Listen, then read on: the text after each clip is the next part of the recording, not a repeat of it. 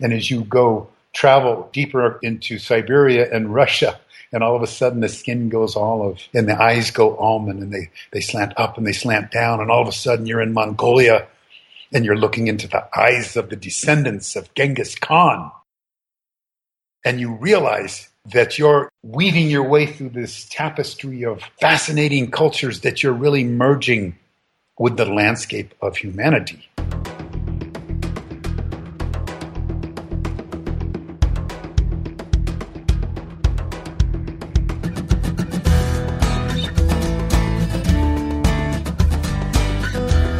Episode 109, a not-so-ordinary motorcycle adventure with Glenn Hegstad.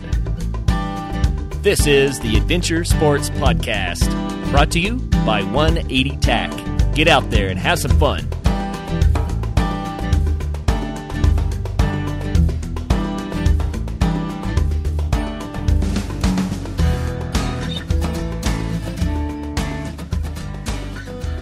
Hi, welcome back to the Adventure Sports Podcast. This is Travis. I just wanted to give the parents listening to this show a little bit of a heads up. Although this actual interview is clean as far as language, there is some adult content in the interview with Glenn Hegstad. Glenn's got an amazing story, but if you listen with your kids, you might want to preview this interview or skip it altogether with them. Now on to the show. In 2001, Glenn Hegstad departed on a trip of a lifetime to the tip of South America, as numerous travelers have. But Glenn's trip took a bit of a detour when he was captured in Colombia by rebels and held for 5 weeks. During that time, he was tortured and starved until he found a way out of his terrible ordeal. Even after all of that, Glenn did something most of us can't even imagine. But instead of ruining the surprise, I'll let Glenn tell you about his journey. Glenn, welcome to the show. Hey, thank you very much for having me on. I appreciate it. Yeah. Great to have you. So you have a truly amazing story, and I can't wait to get into it. But for starters, let's get into how you ended up on two wheels from the beginning. You had a bit of a tough upbringing. What started you on motorcycles from the get-go?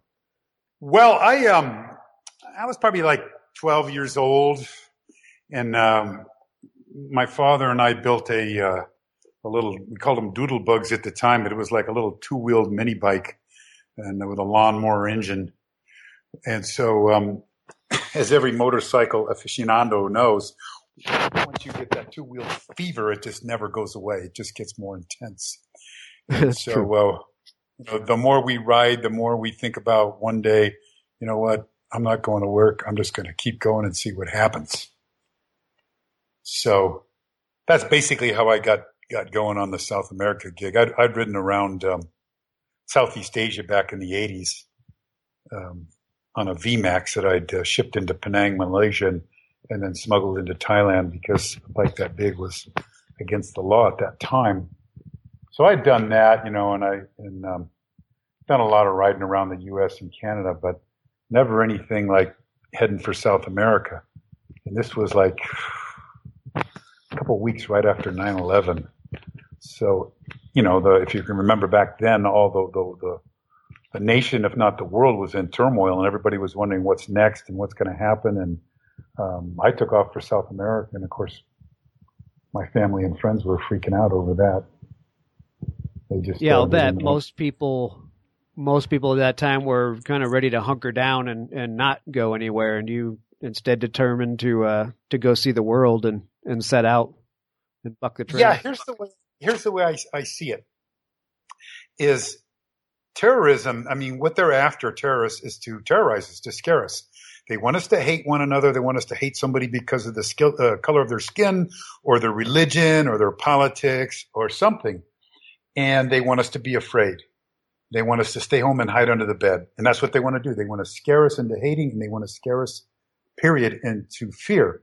So to combat terrorism, of course, we've got the CIA and the FBI and these government agencies and military and whatnot. But we as individual citizens of the country and of the world, in fact, our main weapon against terrorism is a refusal to hate and a refusal to be afraid. So it seemed to me that it was very logical to go now more than ever.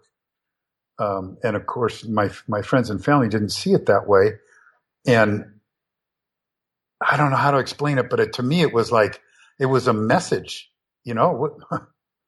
First of all, the likelihood of another terrorist attack right after a first one is absolutely zero. It's really our way as a free people to stand up and say, screw you to these terrorist organizations. We are not going to hate. We're not going to hate Christians or Jews or Muslims or anybody, and we're going to go out and live our lives. Remember after 9/11, it's just like American flags popped up everywhere. Well, good for you for doing that. So what was it about South America? Why that trip? I was retired. I was competing in judo and Brazilian jiu-jitsu on a national and international level, and that just takes up your whole life. I mean, you don't have a life. It's 6 hours a day, 6 days a week, and you got to train because the guy you're going to be in the ring with in a year from now is that's what he's doing. So you want him drinking beer and eating pizza and skipping practice. So, I mean, that requires so much focus. And I'd been in the martial arts for a couple of decades, really, really intense. And, I'm pretty beat up for it. And I needed to get away.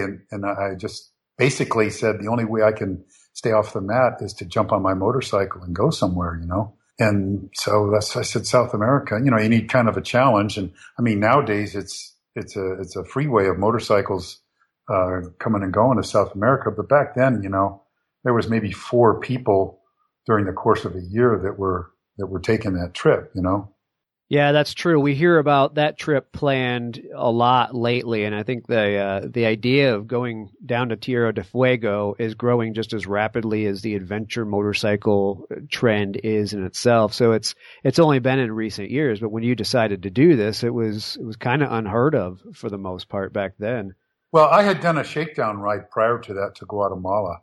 And I mean, this was like in 1999, and the scare stories. And it's funny because they say the same one in every country in the world. Even my Mexican American friend said, "Oh man, you'll never get across Mexico. It's terrible. It's crazy down there. The cops, the bandits, all these terrible things that people hate you and blah, blah, blah." And of course, but the women, they're very free and they'll be all over you. So I say, okay, cool. So I get to Mexico and all the guys say, "Hola, amigo, vamos a tomar una cerveza. Let's go have a beer. Let's go eat." And I said, okay, ¿dónde están las chicas? Where's the girls? And they said, well, the girls are in church. So, that's kind of the opposite of what you're told. So then I'm getting ready to go to Guatemala, and the Mexicans are saying goodbye. They say, "Where are you going?" And I said, "Well, I'm going to Guatemala." And they said, "Oh, it's very dangerous. You can't go there. Mexico's safe, but you can't go there because the police will rob you and there's banditos. But the women are very free and they'll be all over you." So I said, okay, cool. So I get to Guatemala and it's, "Hola, amigo. Where's the girls?" "The girls are in church." Let's go have a beer. Go to El Salvador. Guess what? Well, our country's very safe in Guatemala, but El Salvador's dangerous. You have to be careful. The police will rob you and the banditos. But the women are very wild and they'll be all over you. So believe it or not, every single country as I traveled around the world said the same thing. Our country's safe, but it's the other one. That's great. This story is starting to sound familiar. Yeah, so I went down there to El Salvador, and had a great time, turned around, came back, and just got ready for the big one for South America, and then and headed off. Cool. All right, so tell me about the big trip to South America. You started in California, right? I did. I live in the Coachella Valley in Palm Desert, California. And I took off. I went down through Mexico, spent a week in Mexico, and then another week or two going through Central America. And then it took me about all told a month to get to Colombia. And, it was right before Christmas and there was talk of a Christmas truce and all these things. And I was, kind of scoping the internet to see if it was safe. And, I get to Medellin and, I had to air freight from Panama City. You couldn't get across Darien. And now they have a ferry that takes vehicles, but they didn't then. So you either had to strap your bike on somebody's sailboat or air freight into Bogota. And I got to Bogota and I started asking people and they said, "Nah, don't worry. They're just after rich people. They see you on a motorcycle. Nobody's going to bother you. They're going to think you're, too poor to bother with and whatnot." So I actually was going to travel slightly northwest to Medellin before going south because, it was supposed to be patrolled by the military and all that kind of stuff. And, I got grabbed. And it was kind of spooky. It's a windy road. It's a couple hundred miles from, it's like 200 miles from Medellin to Bogota. And I was winding my way through the mountains in these little hairpin turns.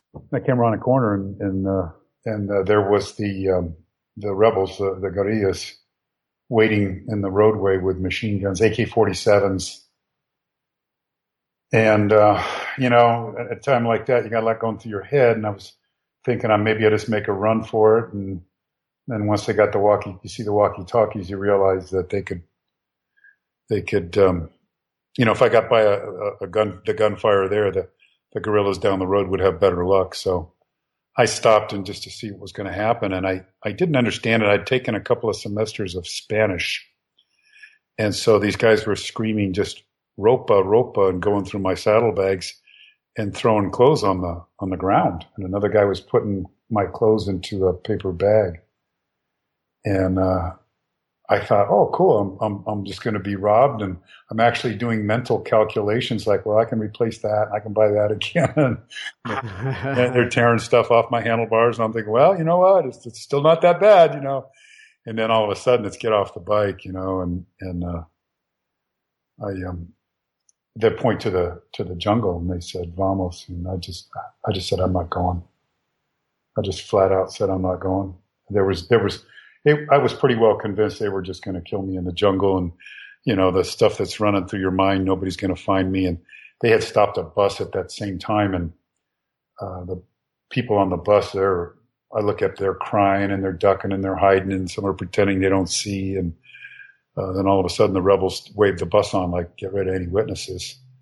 Really? So I was pretty well convinced that it was time to make a decision to die in the street or die in the jungle. And of course, there was a lot of fools on the internet speculating, like, why would I provoke these guys? And I actually did. I figured, I'll take it here instead of the jungle. And all I can say is you had to have been there.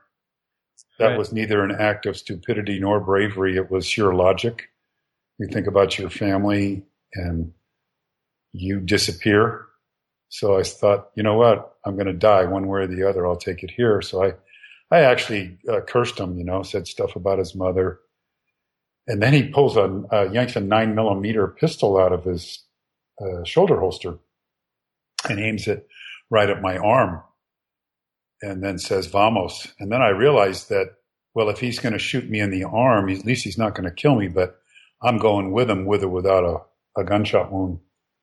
So I went with them and I got to the edge of the road and it was like really steep V-shaped gully and they just pushed me. The only thing I could do was literally run as fast as I could, to keep my balance. And we did that for like 10, 15 minutes. And we just kept running and slipping and sliding, and it's raining and it's muddy. And we finally get someplace and they're on their radios checking in. And I asked them, who are you guys? And they're screaming with this Campesino accent, hey, and I said, well, what's that? I didn't know. And he was even madder now that I never heard of him. So they said National Liberation Army, and I remember the last newscast I heard about them was Colin Powell just declared them a terrorist army. Yeah, you're thinking this is not good timing. No, I'm not, and I tell you, travelers, especially motorcycle travelers, we all have our own little tricks of the trade and things that we do with dummy wallets and sometimes false identification. So to get by different groups at different times, I had bogus press credentials, one that said CNN for leftist groups and one for if they were a right group, then I had one to show Motorcycle Magazine. Because you're going to get a different response for each one. The right wingers hate CNN. So they told me who they were, and this may sound funny because it did to a lot of people, but I said, hey, que bueno. He estado buscando a ustedes. I've been looking all over for you guys. I came here to interview you and write a story. Did they buy it? No. But it's hard to say what they bought because they later on gave me a pencil and paper, and they weren't really sure one way or the other. But The truth was I was posting online journals a couple times a week, and I was interviewing people. So I was, in fact, out to meet the people of South America and write their stories. As to whether I was looking for rebels, probably not. But I had to think of something that had a sufficient ring of truth to it. And that's what it was. And I had just had a biopsy done for prostate cancer from an enlarged prostate, and it was negative, but a friend of mine had just died of prostate cancer. So that's when I told them that I had prostate cancer, and that once they had me in the mountains, that was my story. I was trying to get back to my bike to get some medicine, and they said, tell us the name of the medicine and we'll have our doctors bring that out to you. So they weren't buying that story. But So they cared that you remained alive. Why you? Why did they let that bus go and just take you? Any idea? Well, when they go onto a bus, from what I was told by other hostages, they look down the aisles to see how you're dressed. And they look at your watch and your shoes, and if you look like you got money. They don't call it kidnapping, and they don't call it ransom. They call it's a war tax. And it's a flat 15,000 pesos at that time, which was $7,500. And that's what all the locals get, unless you're like a corporate executive. But if you look like somebody that owns a car, that means you or your family can muster up to $7,500. And that's the standard fee.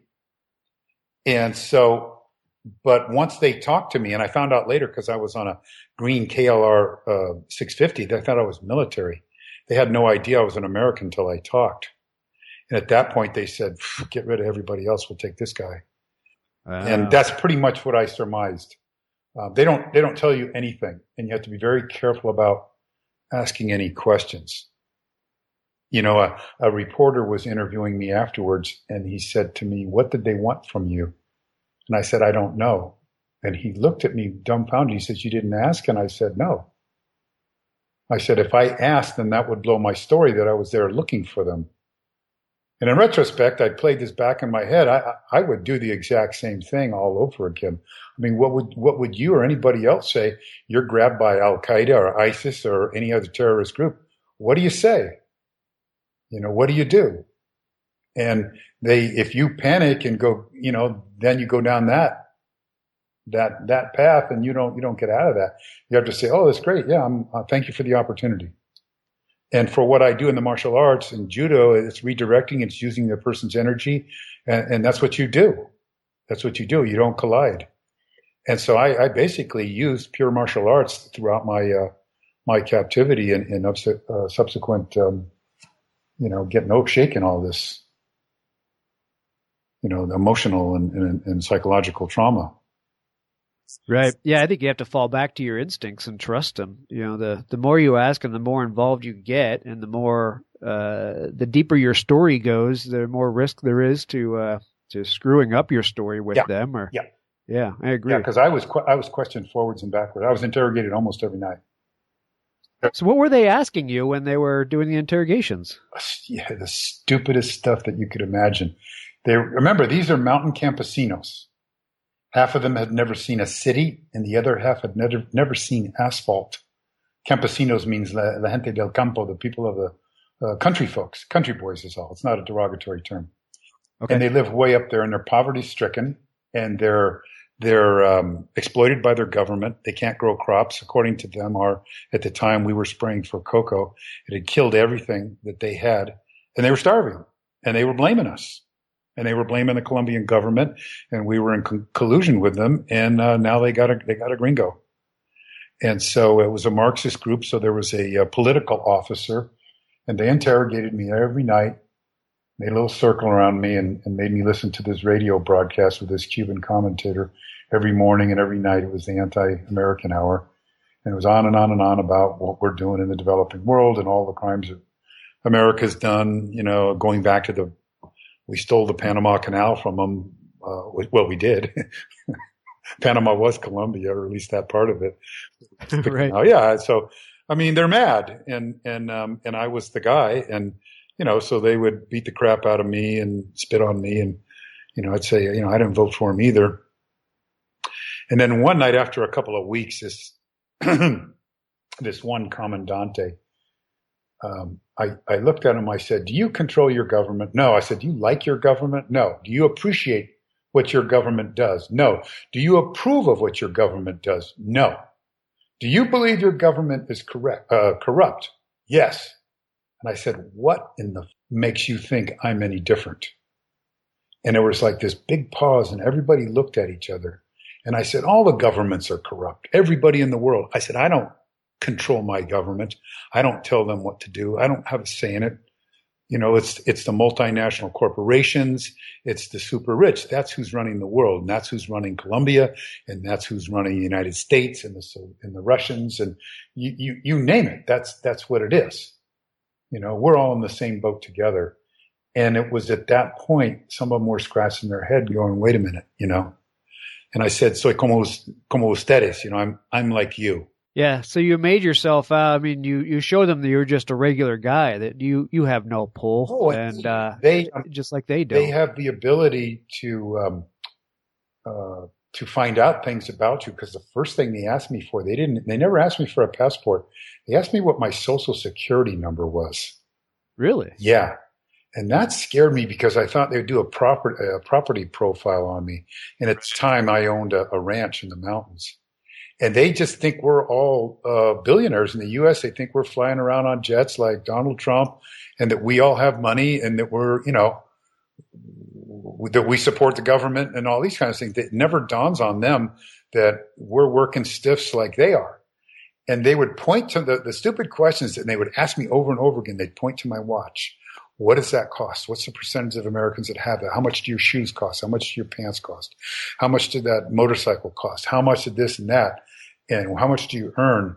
And if you say a number like $1,000 to them, that's like saying $1 million to people that live in the mountains that really don't make any cash. They eke out barely enough food to keep from starving to death. So if you tell them you earn $1,000 a month, you can't say, "Yeah, but I got an electric bill that's $100, and I got, you know, rent, I got this and that." It just goes beyond their comprehension. Right. Yeah, and they're like, if you could just picture some backwoods kids in mountains of Arkansas that don't have any connection to the outside world, and how do you explain to them? The only thing that they knew was the kids. I call them the kids. They were in their teens. They all liked me because they'd heard of Chuck Norris and Bruce Lee, and I had all these business cards in my pocket from my martial arts school, so they knew I was a teacher. And yeah, they kept asking, "You know Bruce Lee? You know Chuck Norris?" and that kind of stuff, you know. So I got along pretty good with the youngsters. The older guys, they were battle hardened, and they were the killers, and they didn't like me. So was there anybody else in there with you at the time?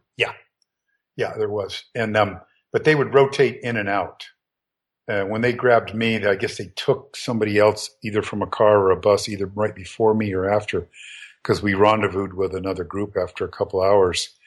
And you have to be real careful, because when they were trying to talk to me, he was asking me some questions, one of the other hostages, and I didn't know if he was a guerrilla plant, or, you know, if later on he would try to get favor with our captors and say, "Well, the gringo told me this or that." So you couldn't trust anybody.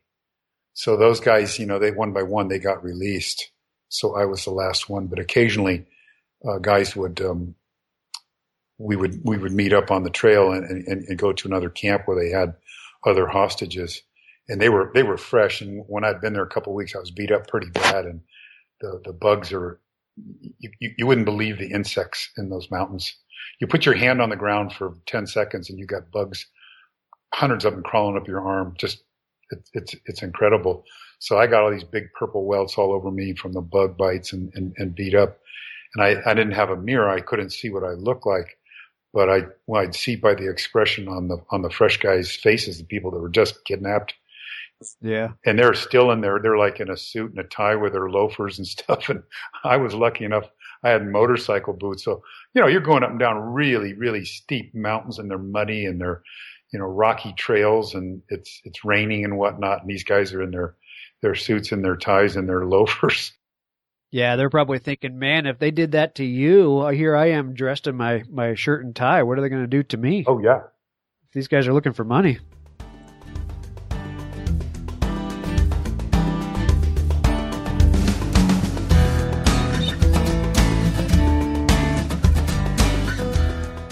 For 20 years, Bent Gate Mountaineering has been outfitting climbers, skiers, backpackers, and outdoor enthusiasts with the gear they need. Whether climbing an 8,000-meter peak or buying your first backcountry ski setup, Bent Gate is here to help.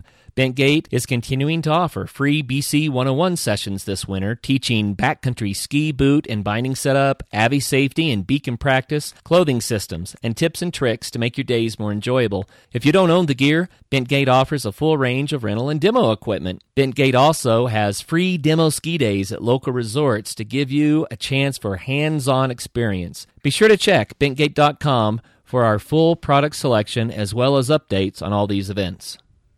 Never run out of camp stove fuel again. The 180 stove is a natural fuel stove that eliminates the need to carry heavy, bulky fuel canisters. With a generous 6-inch by 7-inch cooking surface, it folds away into a clean, compact, self-forming case that is small enough to fit inside your pocket. At only 10.4 ounces, the additional weight and space savings allows for other important items in your pack. Get more information at 180tac.com and look for it in retailers near you as well as online.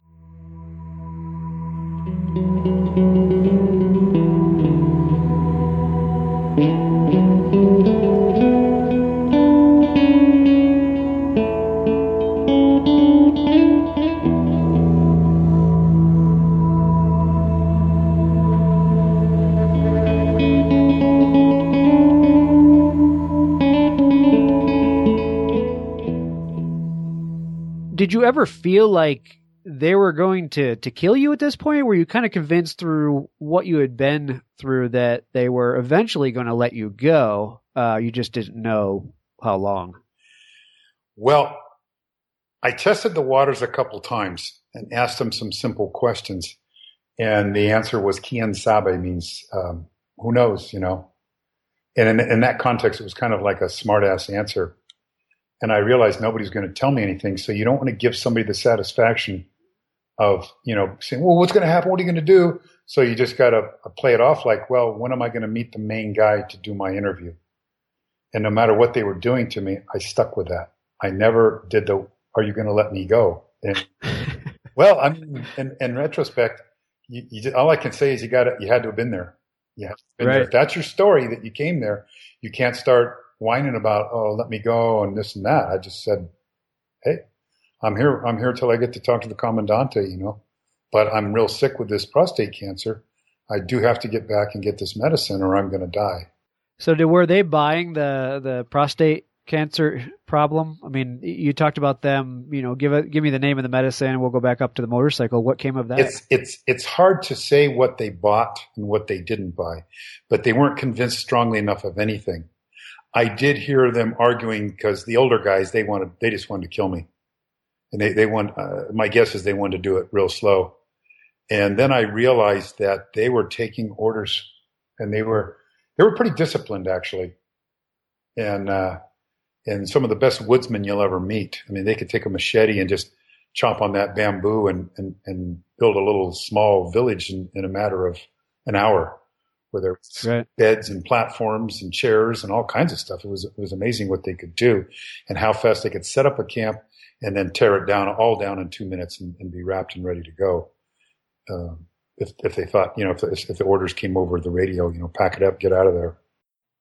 This was 5 weeks in this. How did you finally get out of this situation? Well, it's kind of a long story, but it was coming to a head. They had done a mock execution on me. They had done a lot of mind games. They were shining a light in my eyes every 15 minutes at night. And I'm chained to a tree. And so the sleep deprivation was really getting to me. And it was a constant stress level like you couldn't believe. I don't know how to describe it other than when people said, well, what did it feel like? Well, stick your finger in a light socket for 5 weeks, pull it out. And then imagine if somebody says, how do you feel? Describe what you feel. It was a stress level so incredibly intense. I couldn't, you know, the psychological constant, you know, what's happening? What are they going to do? What's this or that? And there's no one to talk to. There's no communication with the outside world. I didn't know if we were in World War III, because all I know is a couple days before they grabbed me, I heard that the United States government was getting ready to go into Afghanistan looking for some guy named Osama bin Laden. And that was some kind of invasion. So I didn't know, there was no contact with the outside world. So this whole thing was the biggest mind you could imagine.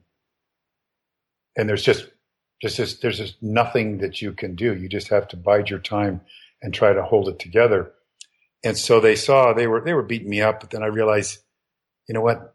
If they wanted to hurt me, they could hit me with a stick. They weren't hurting me. There was nothing broken on me. So I said, well, no broken bones means they want me to be able to march. If they want me to march, they want me alive. And that's all I could think of, is that hopefully cooler heads prevail and figure I have some kind of value to them. And we work it that way. And then they did a couple of these fake releases on me, and I started to go off the deep end. And I actually, what centered me was catching them laughing at me. And I don't know how to relate that, but it changed everything. It changed the whole dynamic. It's kind of like if you were being robbed and you got your woman with you, and some guy pulls out a gun and says, "Give me all your money," and you okay, just let us go. You're thinking about protect your gal, and you give him all the money.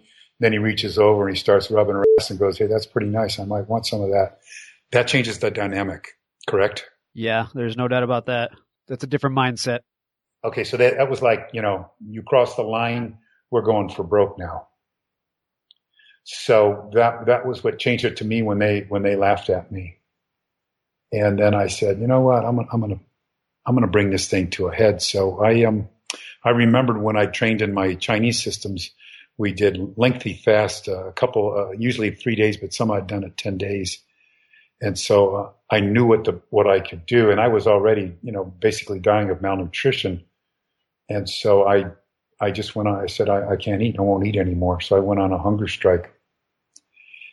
And, they were like, some of them were believing it and some of them weren't. They were like, oh, he'll eat. And then all of a sudden, they start handing me eggs and fish and that kind of stuff. And I said, no, I don't know if you can imagine the discipline it takes to turn that down. I'm sure. And, but the interesting thing is on a fast, it's just the first 3 days. And then, it doesn't matter. And strangely enough, the reason we do it in meditation is because the thinking becomes so clear that your senses awake. And so it's really an interesting experience, and it eliminates all the negatives from your thinking. It becomes very clear. So I basically did that, and that wasn't happening fast enough. So I said, I got to convince them that I'm dying. So I needed blood, and there was no way to cut my body to get the blood out. So the best way to do it was through my nose. So I still had my motorcycle keys, and I shoved the key up into my nose. Oh, man. Oh, yeah. Yes, I did that. Oh. And I wiggled it around a little bit, and sneezed and got a little trickle, but I needed a lot. So I put my key up there and smacked myself. And then I got a good flow going and directed it around my crotch. So when the sun came up, they looked at me, and then all of a sudden they're like, "Oh, sangre," which means blood, and they're on their radios, and there's like mass panic. They go, "What's that?" And I said, "I told you I got prostate cancer. I'm bleeding inside. I'm dying, So in other words, this was my last ditch effort to convince them, My gamble is that they'll do something to get rid of me, some kind of deal, whatever, to get rid of me while I'm still alive. If I'm dead, there's no value. Right. Just by the fact that I know there was guys in that camp that wanted me dead, and the fact that they didn't do it was they were taking orders from a political wing somewhere. So I didn't know, was my government aware? Were they broadcasting bad things about me or bad things about the government using me? Or I had no idea, because they had beaten me and made me sign documents and that kind of stuff. And I don't know what the hell I signed. And anyway, as it turned out, they sent one of the big honchos out from the city, and he'd clearly never been in the country before. And he walked in. They had me on this cement floor in this deserted ranchita, and the shock on his face, he turned and looked away, because there was blood. It looked like they'd been slaughtering hogs in this room. This is after I've been doing it a couple of days, And he turned away, and I said, "Now you look at me. Don't you turn away. This is how you solve the problems of Colombia. You do this to me." I said, the irony is I was on their side. I had written articles on behalf of the Campesino movement throughout Latin America, and I was a supporter of these guys. And this guy couldn't look at me, and I kept screaming at him, "You look at me, don't you look away." I was a mess. I made sure that blood was smeared all over everything, and he was clearly freaked out. And so he left, and this one nurse, she said she was a doctor, but she was pretty cool. She came in and she's crying and stuff, and she goes, "You're getting out. He's ordered your release." And I said, "No, they've said that before. I don't believe him." And she says, "No, when Roberto gives the order, you're being released." So by that time, I lost my strength. I couldn't stand up or walk or anything. And this one commandante who was kind of leader of the pack for doing all the to me, and he came in and he screamed at me, "Get up." And I said, I can't. I won't. So they had to pick me up, and they threw me over the side of a mule and started walking me on. I didn't, frankly, know if they're taking me out to shoot me or to free me. I didn't really know. I imagine at that point you almost don't care. I mean, that's a lot to go through. How do you keep your emotional resolve through all that? Oh, I'm telling you, it's a second by second struggle. The hardest. If you combined every negative experience in your entire life and compacted it into 1 second, that's how 1 second is in your captivity. It's horrible. It's absolutely horrible. So anyway, we're going along this trail, and we come to a fork in the road, and one went down and one went up. And the saying was, in the mountains, "Mas arriba" means higher into the mountains. So if you're going higher, it means they're going to keep you longer. If you're going mas abajo, it means you're going lower, and there's a chance to be freed. It means they're taking you back to the highway. So this fork in the trail, it went up and then it went down. And I looked down, and there was a river and there was a dirt road, and that was the closest thing I'd seen to civilization in 5 weeks. And then for some reason he went higher, mas arriba. He took the high road, and my spirits just sunk, and I go, all this stuff didn't work. Oh man. Didn't work. And then next thing I know, a couple hours later, we started descending, and I looked down into a clearing, and there was a white SUV with a big Red Cross on the roof and Red Cross emblems on the door. And I said to the guys that were leading the mule and the soldiers, I was cursing them. I said, "Take me back. I don't believe it. Take me back in the mountains." And I tried to turn the mule around. I said, "I'm not going. Take me back." Because I couldn't. I don't know how to explain it, but I couldn't let myself believe it. Yeah, after all, that couldn't be real. Well, because they had done the false release thing before, and I felt myself going over the edge, and I realized if they let me do that again, and I was told that was a tactic they were doing because they were going to give my body back in one piece with a broken mind. That was what the girl told me. So I get down about them, and I fell off the mule, and they helped me back up, and this lady walks up, this Italian lady, wearing these little wireframe glasses. I didn't believe her, I couldn't let myself. So she says, "Hello, Mr. Hegstead. My name is Annalisa De Paolo. I'm a delegate from the International Committee of the Red Cross, and I'm here to take you to a representative of your government." And what I didn't put in my book was I just cursed her, and I said, "I know you're one of them, and I'm not biting on this. Just take me back in there. Skip this charade." And she said, "No, I know exactly what you're going through, and I know that you can't comprehend what's happening." But she says, "I have documents here that I have to get the Commandante to sign for the prisoner exchange. Suddenly they're going to go by international protocol." Yeah, right. And she said, "It's going to be about 15, 20 minutes, and we're going to put you in that wagon and get some water into you. And then we're taking you to Medellin." And so I'm sitting, and I'm like a babbling idiot, I can't talk, I can't think straight. And I'm trying to drink water, and because I'd eventually stopped taking water too, fluids. And so I couldn't hold anything down. And next thing I know, we're in the wagon, and we're driving, and I'm yelling at her. I said, "You don't know, we will never get out of here. This whole mountains are full of rebels. And it was all rebel held territory. I know. I saw them, And she said no, and she held up her Red Cross ID, and she said, no, we have clearance from all the groups. Even the FARC knows we're bringing a prisoner out. So we have clearance. We're a neutral organization, and we have permission from all the rebel groups and the paramilitary, the military groups too, to get you out safely. And I didn't believe it till we pulled up to the Red Cross Center in Medellin. And that was a prison in itself. Big steel bars on the door, just like in a prison, thick steel bars. And they brought me in there, and then I'm like, wow, maybe I am free. And the first call in the Red Cross Center is my best friend, and at the time, my senior black belt in the judo school. And his first words, he doesn't say, are you sick? Are you tired? You want to come home? Did you break your leg? He goes, don't worry, brother. Another bike's on the way. That's incredible. So were you thinking, no way in hell I'm not taking a bike, I'm coming home? Or were you thinking, yeah, get that thing over here? It never crossed my mind for a split second to turn around. All I ever thought of was, I didn't know if I was getting out. I had to make the assumption that it would be years.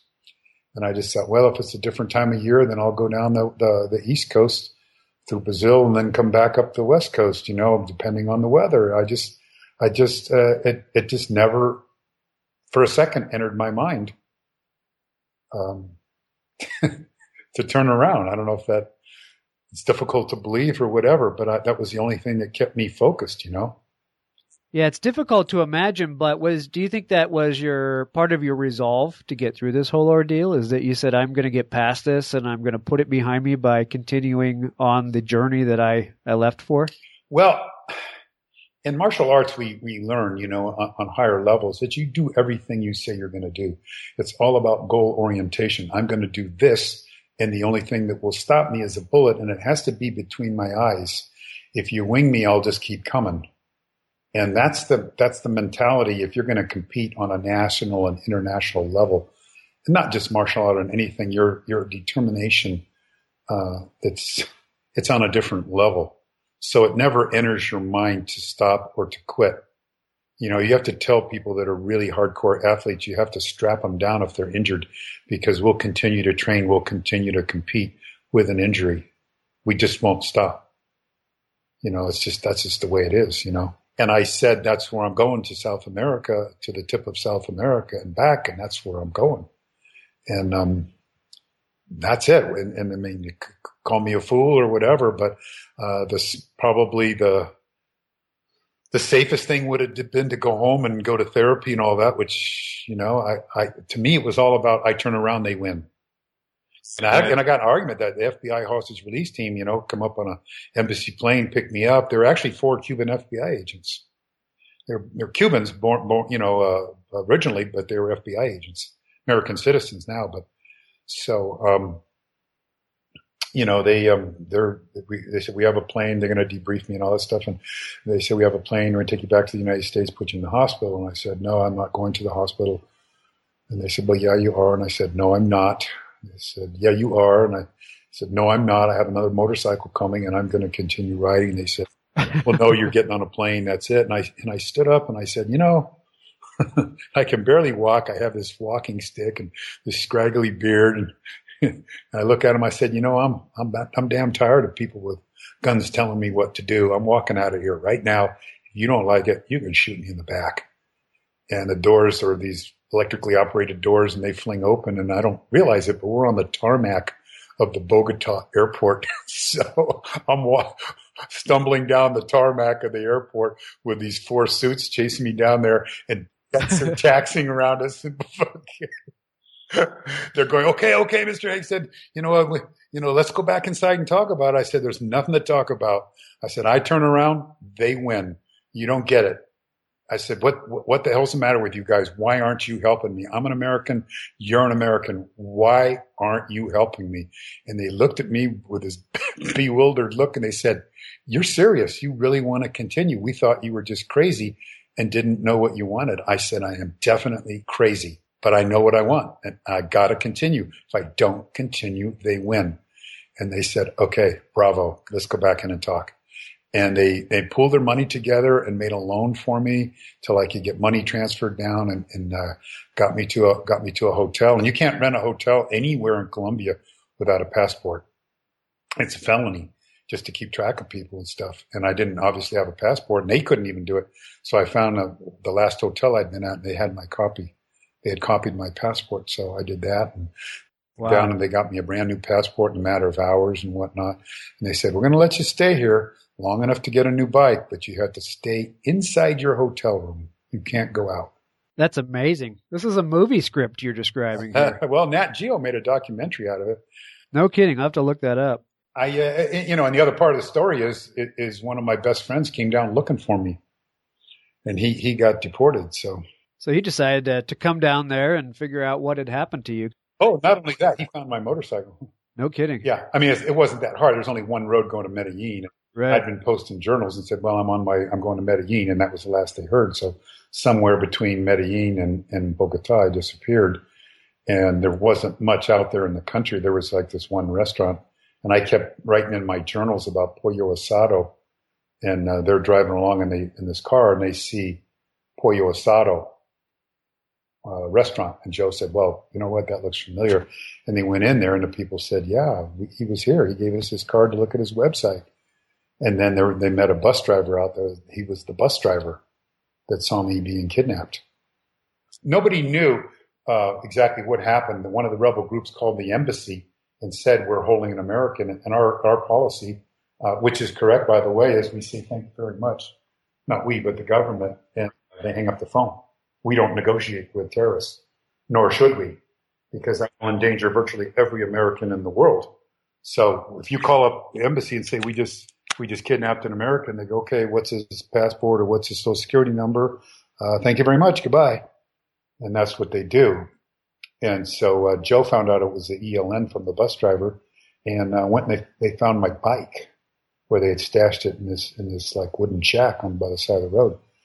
And he went back to get away to pick it up and take it back. And when he came back, they had removed it. Somebody stole it.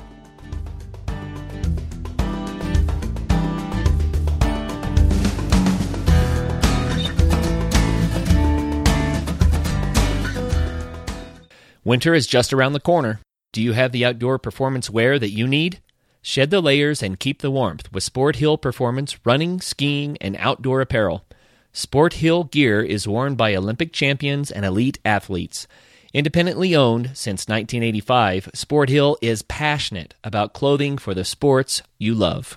Hot Air Expeditions has been rated Best Balloon Flight in Phoenix by Fodor's Travel for the past 20 years in a row and offers morning hot air balloon experiences in the Phoenix-Scottsdale area daily and year-round. Get whisked away and witness breathtaking views of the Sonoran Desert from 7,000 feet. Sunset flights are also available seasonally, November through March. Ready to cruise the skies? Give them a call at 1-800-831-7610 or visit them online at www.hotairexpeditions.com.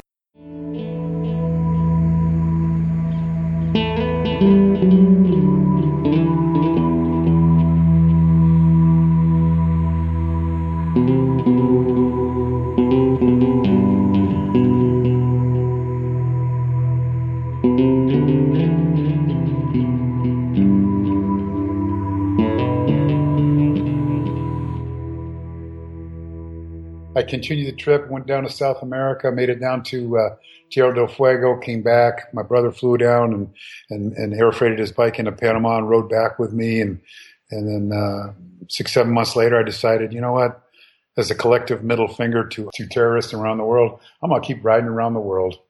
And so BMW gave me a new 650 Dakar, and I took off, air freighted into Tokyo, rode around Japan and caught the ferry over to Vladivostok, right on the North Korean border there in Siberia, and rode around the world, hit 57 developing countries, spent a couple of years out there, had my little one-man tent.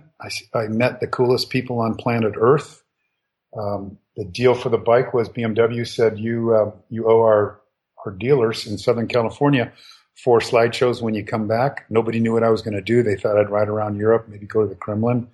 I brought him pictures of camping out with the Mongolian nomads, living with cannibals in Borneo, and naked natives, spirit-toting natives in Africa, and women with plates in their lips, and just the most incredible photographs, and gave a really great show. They flipped out over it. The dealers, everybody wrote to BMW North America. They hired me to do 26 shows nationwide. I ended up doing a career in motivational speaking for this. In fact, I will be speaking at Long Beach, the Progressive International Motorcycle Show, on the weekend of November 20th, and then in October 30th, weekend of October 30th, in the Motorcycle Show in Portland, Oregon. It's the biggest bike show in North America, and I'll do probably 4 shows in each one of those events. Oh, very cool. So BMW got a heck of a lot more than they even bargained for. Yep, absolutely. So tell me about the books. I mean, you went through this whole ordeal and you continued on to Tierra del Fuego, and then you did the BMW sponsored trip across Siberia, Mongolia, that whole area from Japan down to South Africa. How did you take this experience with you on the road when you did this other trip?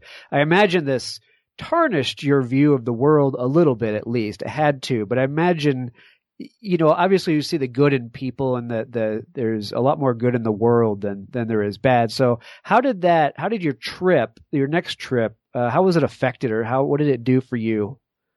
Every disaster is also a springboard to the next level, depending on what your attitude is.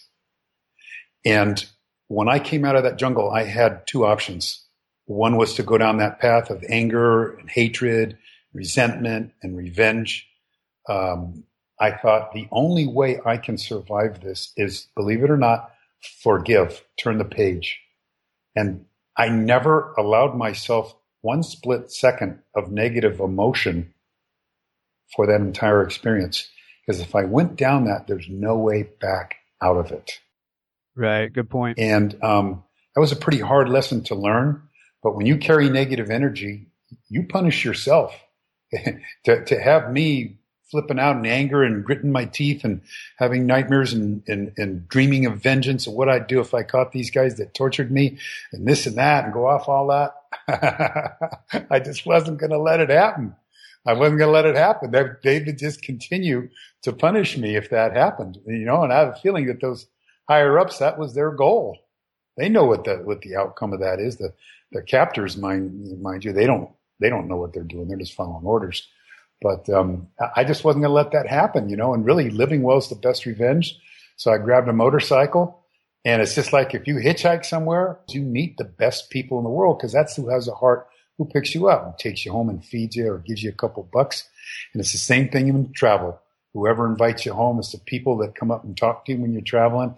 So when you're traveling around the world, you're going to meet the nicest people on the planet. It's this, I don't know how to explain it.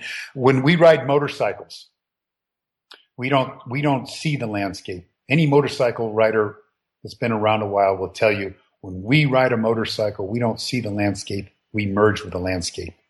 We become the landscape. Because we're on there, we're in that state of hyper awareness when we're riding, and you're going through the farm country and you can smell the fresh cut fields, and it's like the green you can feel it stick to your skin. Well, so that's merging with the landscape. And as you weave your way around the world inch by inch, not on a plane, but you're daily on a motorcycle, and you see the footprints of history stamped on the faces of the people, and you see you begin in Siberia, and it's the white-skinned, blonde, fiery redheads with bright blue eyes, and as you go travel deeper into Siberia and Russia, and all of a sudden the skin goes olive. And the eyes go almond, and they slant up and they slant down, and all of a sudden you're in Mongolia, and you're looking into the eyes of the descendants of Genghis Khan. And you realize, that you're in this, weaving your way through this tapestry of fascinating cultures, that you're really merging with the landscape of humanity. And that's what a journey is on a motorcycle around the world. You're not on a bus. You're not on a plane. You're not on a tour group. You're out there, hopefully by yourself, because that's the best way to connect with people. And every day you're meeting somebody that's fascinating and absolutely thrilled to meet you and absolutely anxious to do anything they can do to help you on your journey.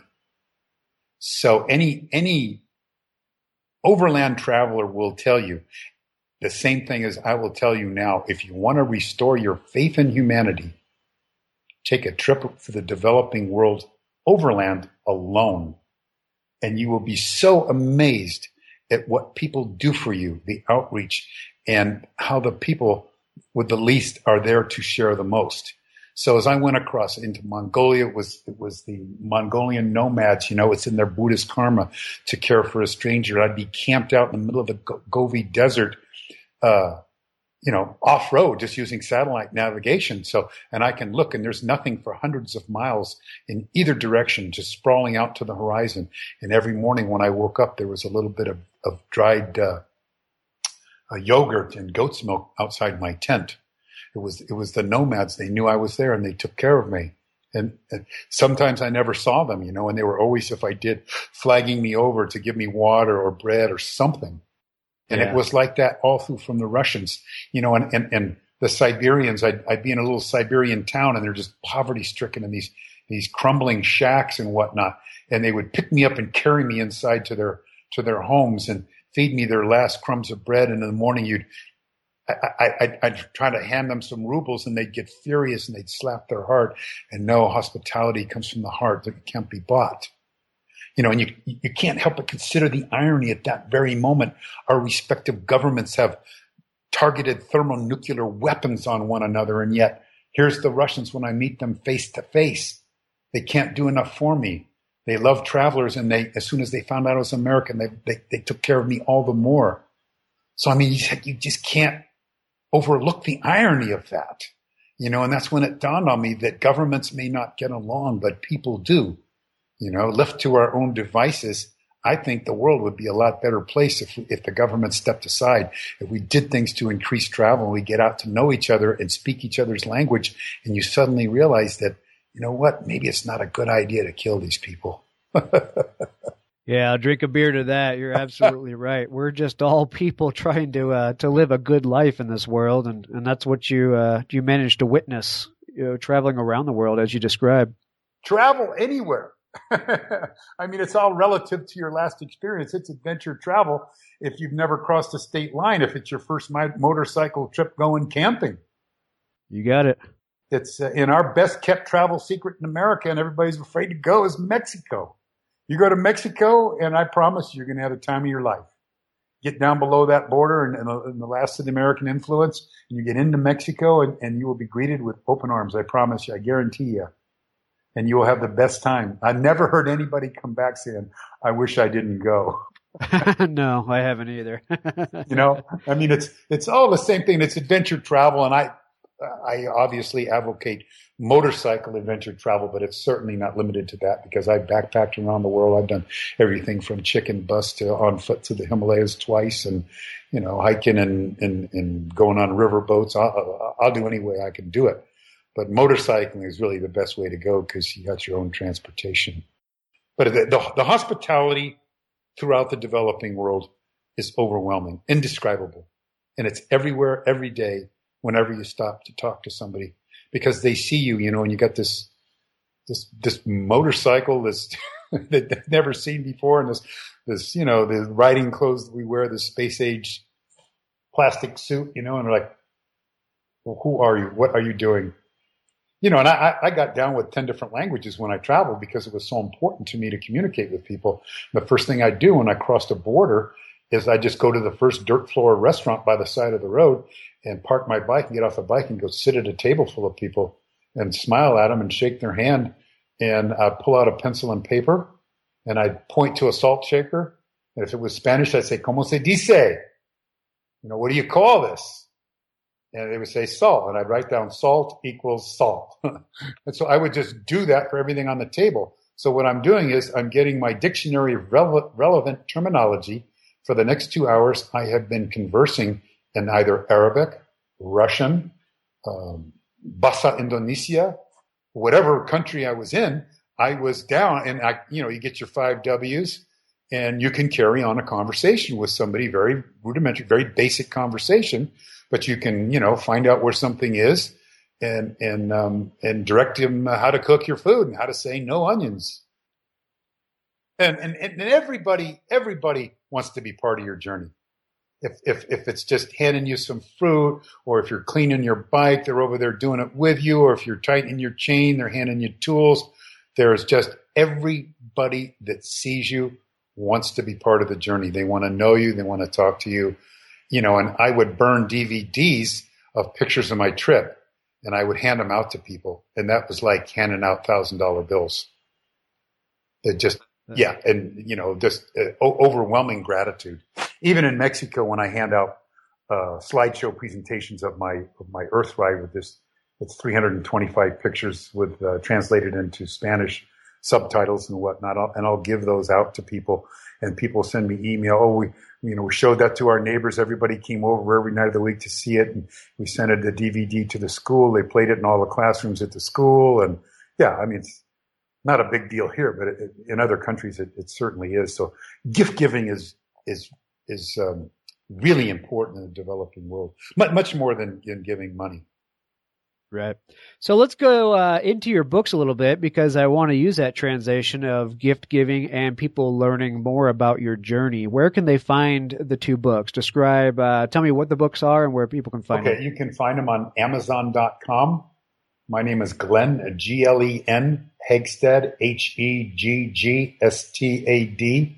I have a website, easy to remember, strikingviking.net, not .com, .net. The Boxing Norwegian, strikingviking.net. It's got all kinds of information. We donate 100% of the royalties from both of my books to international aid organizations building schools in the developing world, primarily Room to Read, where we are busy building schools in Cambodia and Nepal. I don't accept one single penny at all, never have, never will, for any of my books or international projects for that matter. So you buy a book, you really do a lot. There's a lot of good energy behind the projects. Well, excellent. Good for you. I think, and I really wanted to make sure that we got that out there, that the proceeds for these books go to charity. You're not getting stuff from these. You're giving back to a world that has given so much to you, even if a piece of it has, beat you down a little bit. I think your story is not about the tragedy that we just went through. It's an amazing story, but I think your story is about healing. Your body, your skin, your arms, they all heal fairly quickly. It's about healing the mind. And I think every move you made after that experience in Bogota was about healing you. And it's probably more than you could have ever done by going to therapists and going the regular route. By you getting out there on the motorcycle and finishing that trip and taking your other trips, you managed to heal your mind more than anything else would have. So it's that's the true amazing story here. Well, and in all honesty, I have nothing but gratitude for those guys that grabbed me. One, I sympathized with them before and after for their cause. I was on their side. They're desperate. They're starving. They acted in a state of war. Men do things they wouldn't ordinarily do. But also that was the best experience ever, because that launched me into going around the world.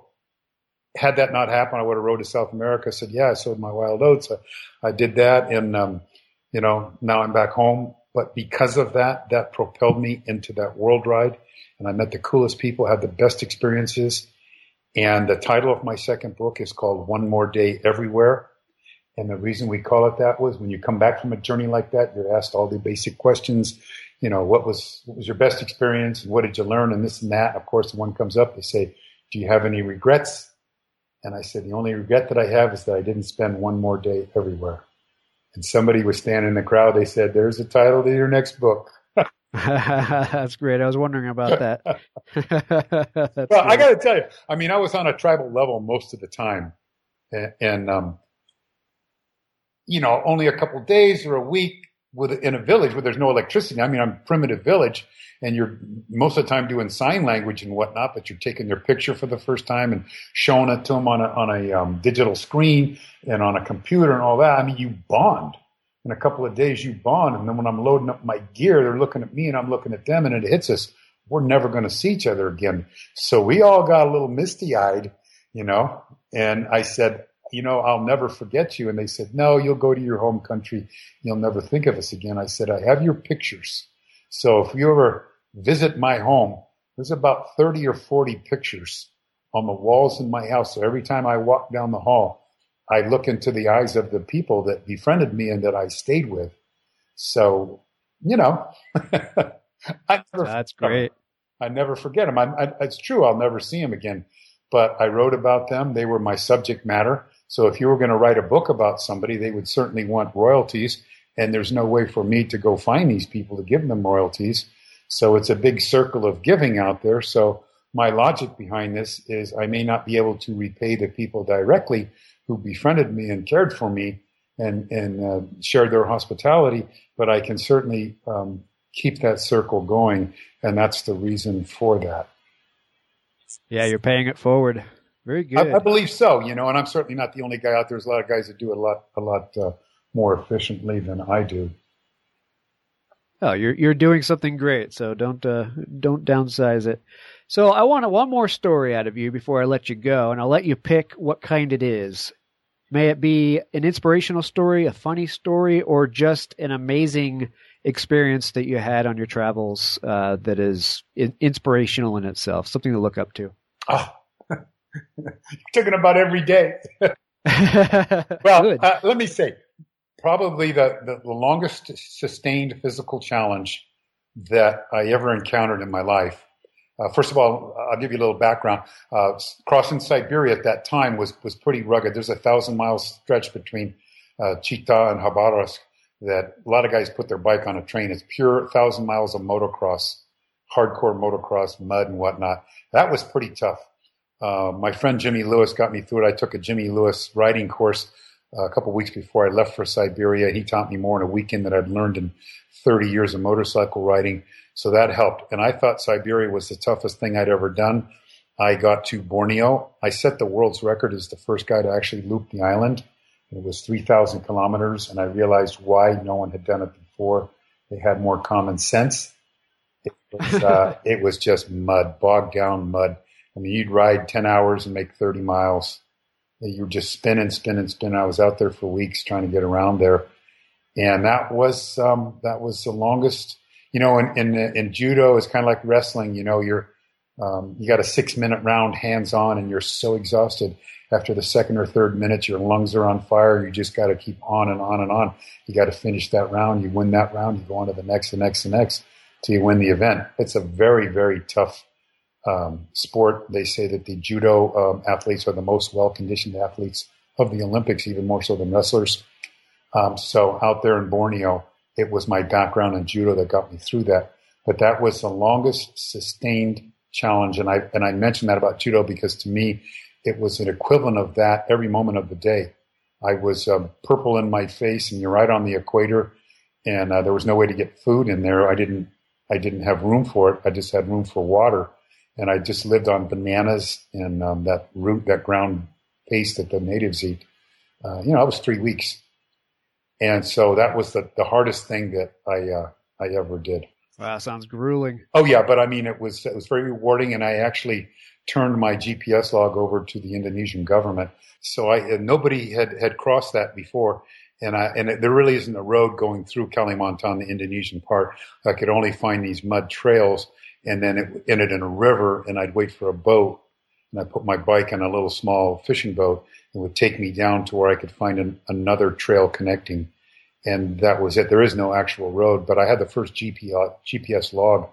And I met some engineers that were road engineers from the Indonesian government, and I gave them the GPS logs from that. Very cool. Very cool. All right, Glenn. Well, I appreciate your time telling me about your amazing story. I mean, it's your whole life story, but I'm pleased to see that you came out the person that you did. It could have gone completely opposite of that. So good for you for pulling through that and living your life like there might not be a tomorrow. Well, that's good. And thank you so much for giving me the opportunity to speak on here. Remember that one person can't change the world, but collectively we all can. We clean up our own little corner of the world, pick our battle, do something for somebody else, preferably somebody you might not like or an organization you might not like. just get out there and do something, because collectively, there's still time. We can change the world if we all just keep that positive attitude and remember that every disaster is, in fact, a springboard to the next level. Absolutely. Well said. Well, I'll get your website and books and everything linked up on our show notes, just so people can go find you and learn more about you and read about your story themselves. I appreciate your time. Very cool. Hasta la vista.